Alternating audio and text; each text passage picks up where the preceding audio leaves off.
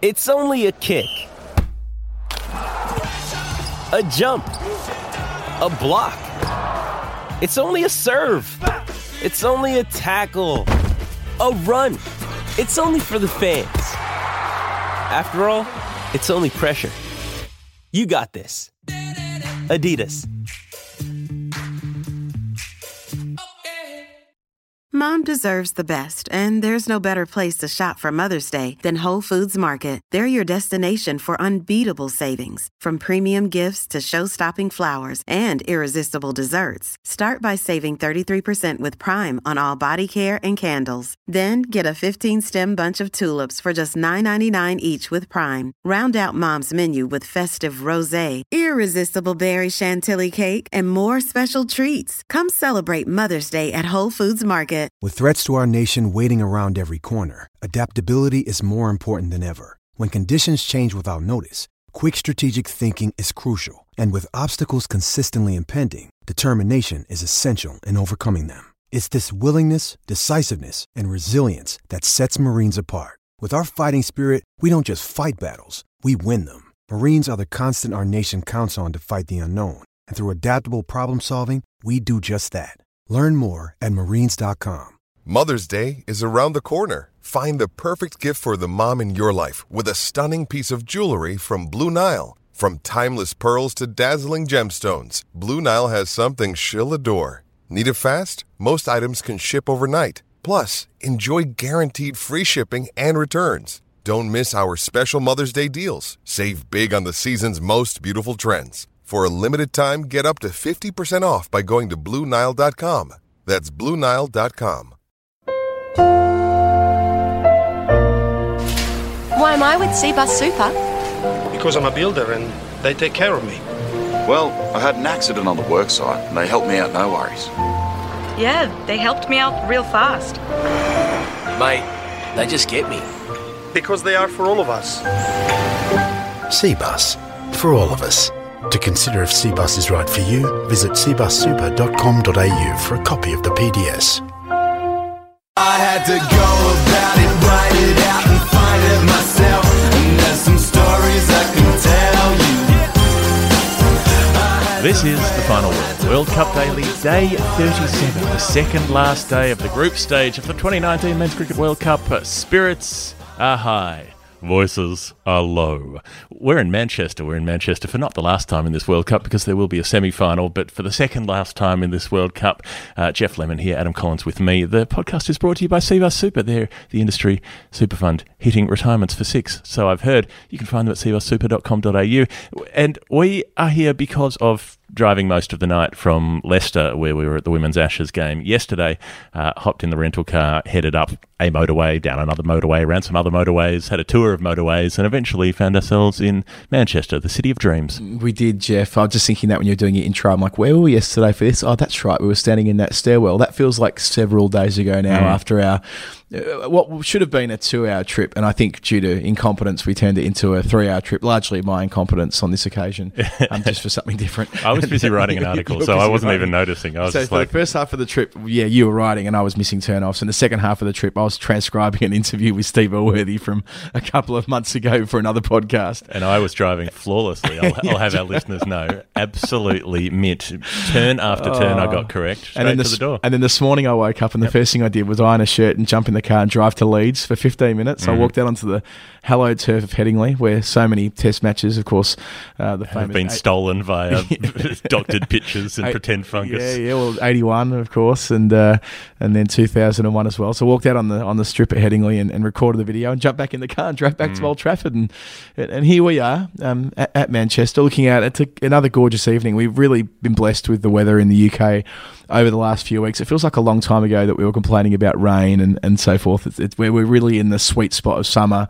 And I had a look at the pitch earlier today here. It's an absolute road. So It's exactly what you want at this pointy end of the tournament, that we're going to potentially, belatedly, see these gigantic scores that we wanted to see 6 weeks ago. And out in the middle, Nathan Lyon is having an extensive one-on-one fielding session. He was doing pretend bowling and then practicing court and bowls, and now he's out on the boundary rope taking some very high catches. But anyway, there was a game today, and we should do that. Okay, I want to talk about Nathan Lyon caught in bowls. I know you do, but we've got a 15-minute pod. Let's put that in the weekly show. I know you will. I know you can. Pakistan played Bangladesh today. We were hoping it might be a playoff for a final spot. It really wasn't in the end because for net run rate reasons, Pakistan would have had to make 400 batting first and then bowl Bangladesh out for 85 in order to progress. Those things were unlikely given they've never made 400 in a one-day game before. But they did play out a pretty entertaining match, and we got to see some of the players we've loved watching go round, some of them probably for the last time in international cricket. Tell us about it in 30 seconds or less. Yeah, we did. As soon as Pakistan won the toss, they vaguely had a chance, as you say, netting 400 to stay in the game. Instead, they made 315 for 9 from their 50 overs. Imam Al-Haq, 100 off 100 balls, gets himself on the honours board alongside his uncle. Babar Azam was 4 short of a century leg before wicket. They didn't get a huge amount of support down the list aside from Imad Wasim, who made 43 off 26 and felled his captain as well. We'll come to that in a moment. In reply, Bangladesh all out 2-2-1, never really in the hunt. Absolutely sensational spell from Shaheen Afridi, 6 for 35 from 9.1 overs, the youngest man to take a fifer in the World Cup. The only real resistance came via Shakib Al Hassan, who made 64, finishing the tournament on 603 runs. I reckon just by ear, I think you've blown over by about 4 seconds there. Yeah, we can kind of sense it now, can't you? Yeah, I just knew know. that I'd blown over by a few seconds as well. You just know. So you just feel it in your waters. Yeah. But look, it was entertaining stuff today.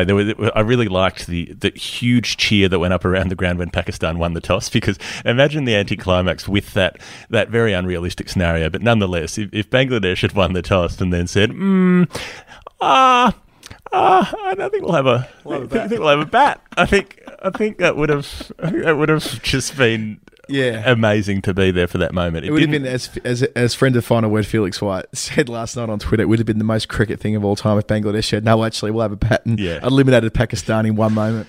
Instead, they eliminated Pakistan when they reached the score of none for 8 in the second innings, because Pakistan's 315 meant that Bangladesh had to make 7 or fewer in their reply, and that did not happen, unfortunately, for Pakistan. Nonetheless, because they got smashed so badly by the West Indies in their first game, their net run rate never recovered. But we'll come to that in the second half. There's an interesting little quirk to discuss there. On the game, Imam, excellent, looked composed, looked controlled. Fakhar Zaman was awful early. He was 13 off 31, and that's basically once his innings was over, you already knew that they had no chance to do the impossible, the near impossible that they needed to do. He was shocking. He was struggling for timing. He got one square cutaway that looked good, and other than that, could barely get a ball off the square. He struggles against spin a lot. His strike rate against pace is good, but against spin is horrible. So it's probably a disappointment from the tournament for both of us, really, isn't it? That Fakhar Zaman, who we talked about loads before we got here, hasn't really blown the doors down. I just kind of thought he would. At some point. He's the kind of guy who might come off once in the 9 games, but when he did, you wouldn't want to miss it, but it hasn't really happened. I think he made 1 half century and a couple of other convincing starts, but never really did what we thought he could. Imam Al-Haq, as I mentioned in the summary, gets on the honours board, 100 in as many balls, then stepping on his stumps, which we'll talk about later, I am sure, in the second part of the show.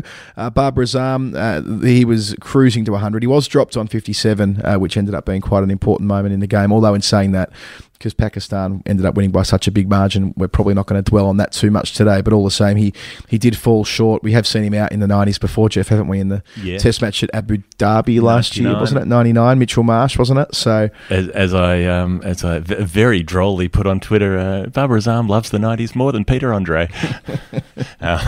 His highest Test score for a long time was 90 not out, and he couldn't get past that when he was stranded, ran out of partners. Then he got the 99 in the UAE Test. He's got a couple of 90s in the one days and the T20 forms. He's got an unbeaten 97 in T20s, so he does have a lot of hundreds in one day cricket, but he's experienced the unhappiness of being close quite a lot. Mohammad Hafiz, 27 off 25. So they were still ticking it over after that big partnership fell.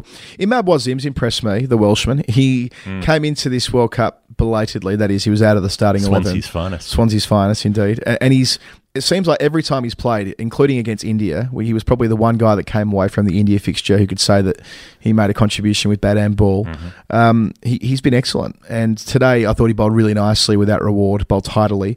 And with the bat, smacked 43 and 26 balls. And as I said off the top, took out Sarfaraz Ahmed, which wasn't ideal, busted his arm, which which I mean, it's gutsy stuff from Sarfraz to come out and keep later, I should add. By that point, they know the game's over. Yeah. They know the tournament's over, but he comes out and does the job anyway, which can't be easy with an elbow, which might require serious treatment. And there he is with the gloves for the defence of 315. Yeah, and it was a real mo. He absolutely nailed that shot, and it was one of those ones where you're just thankful it wasn't head high or something, because Sarfraz barely moved. He just twitched his arm, but it cannoned straight into him, and he was in agony. He was down on his knees with his head on the ground and was in the hands of the trainers for a long time. He did bat on for a few balls and then realised the jig was up and retired. But we're going to spend a lot of time talking about Shaheen Afridi in a sec, but let's not gloss over Mustafizur Rahman, who again another incredibly impressive young left arm seamer, bowled heaps of cross seamers and cutters and those sorts of things, and managed to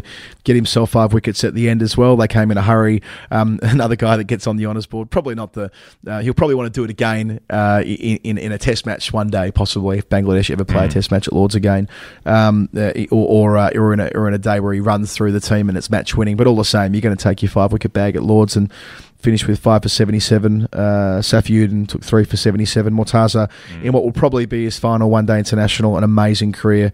None for 46 off 7, which is roughly what he's bowled through the course of the tournament. He's seldom bowled his 10. How was Mehdi Hassan? He opened the bowling, the spinner, 1 for 30 off his 10. He was parsimonious. He put the pressure on Fakhar, and that's really what got him out. Was he didn't know what to do against Mehdi bowling spin in the power play. And as you say, the others, the main paceman got smashed around a bit, but Saifuddin has been so impressive this series as well. The Yorker that he bowled to get Babar Azam curling in, gorgeous delivery to a guy on 96, absolutely beat him, nailed him in front of middle stump. Of course, he reviewed it because, immediately. He didn't even consult Imam. He reviewed while he it was straight running down away for a leg by. He was reviewing it. It was quite irresponsible, I thought, at the time. When you looked at the review and you saw it was hitting middle halfway up and his bat was nowhere near the ball.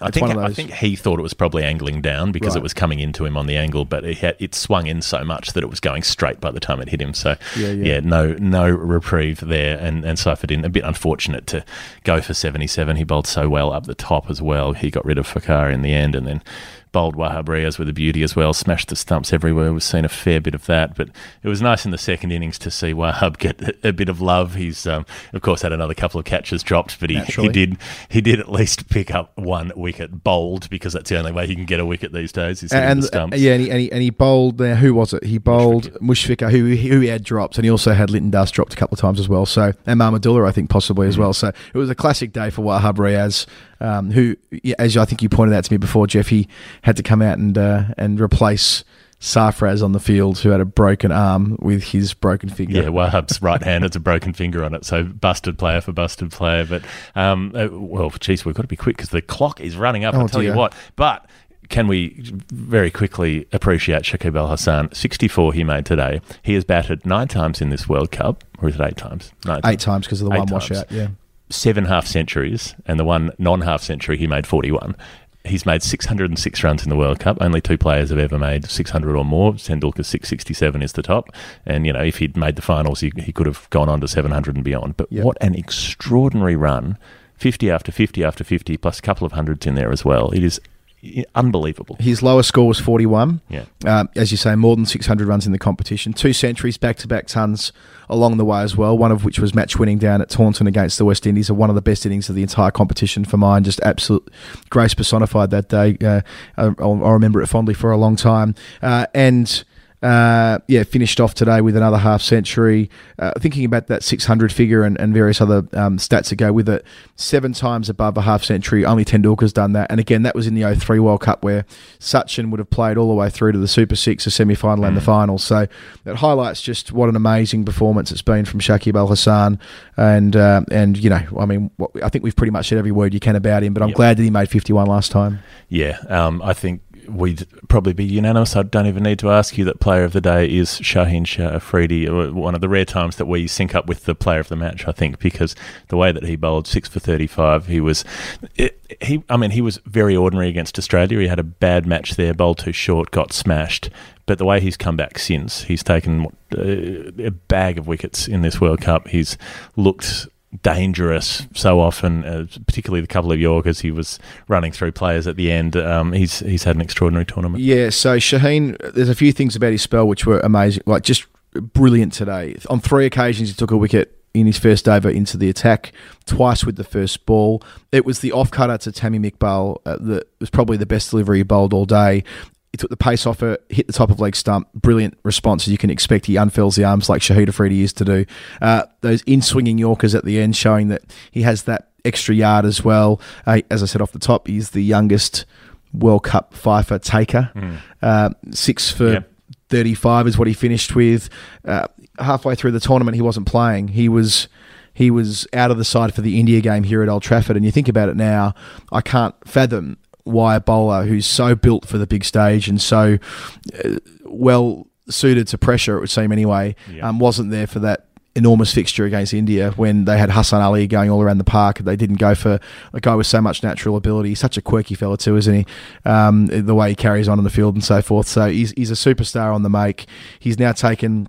At one stage, it was 15 wickets in 5 games. It was probably 16 or 17 by the time he finished. That stat flashed up on the screen at one point. So he's going to just about be in the top 4 or 5 wicket takers. He's in the top 6. So top 6, right. Out of players who played today, 3 in the top 6, Shaheen Afridi, Muhammad Amir with 17 wickets and Mustafizur with 20 wickets. So he's second on the list at the moment, behind Stark with 24. So 3 out of those 6, Muhammad Amir bowled a gorgeous spell again, as he's done so often, 1 for 31 off 7, and deserved better than getting knocked out before the finals as well. Hall of Fame, the final word Hall of Fame, which we're assembling the knockout tournament for all of these options as well. But there are several we've run through. The roar around the crowd at Pakistan winning the toss. Imagine if Sarfraz had said, "We'll have a bowl." That would have been That would have been more amazing than Bangladesh opting to bat. If Sarfraz says, "No, pop them in. Fancy our chances." That was incredible. Imam ul Haq making 100. With a single, getting back on strike, and then the next ball kicking his stumps over as he sets up for a run. Trotting on the stumps. 100 even off 100 balls. Perfectly symmetrical. I think it was Shadab Khan who dived at the stumps with his full body a la Jonty Rhodes and took all the stumps out of the ground. Yeah, he didn't really take them all out of the ground, but he attempted to anyway. He did with the... Well, he threw the ball while he was in midair and then took the stumps out afterwards, but didn't get the run out because the bat was in. Wahab coming on with the broken finger to replace Sarfraz, as you said. Mashrafe Mortaza towards the end of the Bangladesh batting innings, hitting a couple of monster sixes down the ground. I just love that. Probably his last game of international cricket, he all but said that in the post game. He's going to go home and assess with his family and so forth. He's in the parliament now in Bangladesh too, so he's got other work to go to. But he one huge 6 over Shadab Khan's head, then took on Shaheen Afridi, who just taken his 5th wicket and popped him over his head as well, nearly into the pavilion at Lords. Have that. It's hard to go past Sarfraz though, coming out with just about a broken arm and keeping wicket in the second innings. I'd say it's hard to go past Bangladesh's red uniforms. They were brilliant. Where were they for the last 8 games? That's my strong nomination, is that their clash uniform or their alternative strip was a delight. Solar red with green, green hoops around the arms. Mm-hmm. Gorgeous. And the fact that they stuck with the green strides as well, so the green and red together, Christmas tree-esque or reverse Christmas tree or something like that. Something about it reminded me of my childhood. I really liked it. I think maybe we split the difference and go leadership, captains. Mashrafe and Sarfraz can go through together, hand in hand as they should. That's nice. I like that. It's the end of part 1. We'll be back in 1 second. Jeff, how about this? We've got a new spin on Nerd Pledge, but it's sent through by our great mates Seabus Super. Really? Tell me what we've got. 9.29. Okay, so that would have to be 9 for 29, which would be the New Zealand batting collapse against Pakistan when Yasir Shah took 8 for. That's very good from you, spot on. But 9.29% is also Seabus Super's averaged annual return for their default investment option over the last 34 years. I did not anticipate that completely organic segue. Goodness me. Do we have another number? We do actually, as it happens. 50. Okay, 50 is probably the most common number in cricket, maybe aside from naught, so that's not too clear, but maybe it's the good bit of Bradman's career in between the debut at the Ekka where he sucked and then the last test where he made a duck. Very nice. Right again. Also, $50 billion is how much of their members' money Seabus currently have invested. Well, I've learned something new. Seabus Super, the industry super fund hitting your retirement for 6. You can visit seabussuper.com.au to find out more. Past performance is not a reliable indicator of future performance. To consider if Seabus is right for you, go to seabussuper.com.au for a PDS.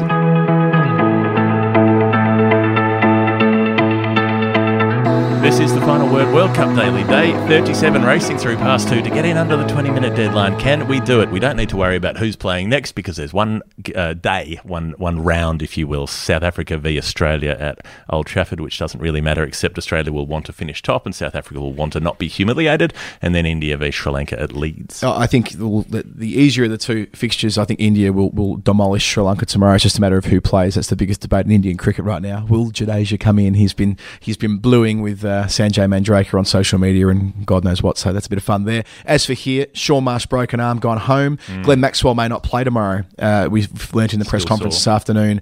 I mean, Finch indicated that he probably would, but the fact that he couldn't say effusively that Maxwell will play suggests to me that they might be inclined to give him a spell, especially if that arm is at all painful. It sounds like from our colleagues in the press box that net session yesterday was crazy. Yeah, well, it sounds crazy to have that many out injured, and you feel for Shaun Marsh, who hasn't had his opportunities at this particular World Cup as much as he might have had others in the past, and my dream of him coming back into the team for the Edgbaston Test is over.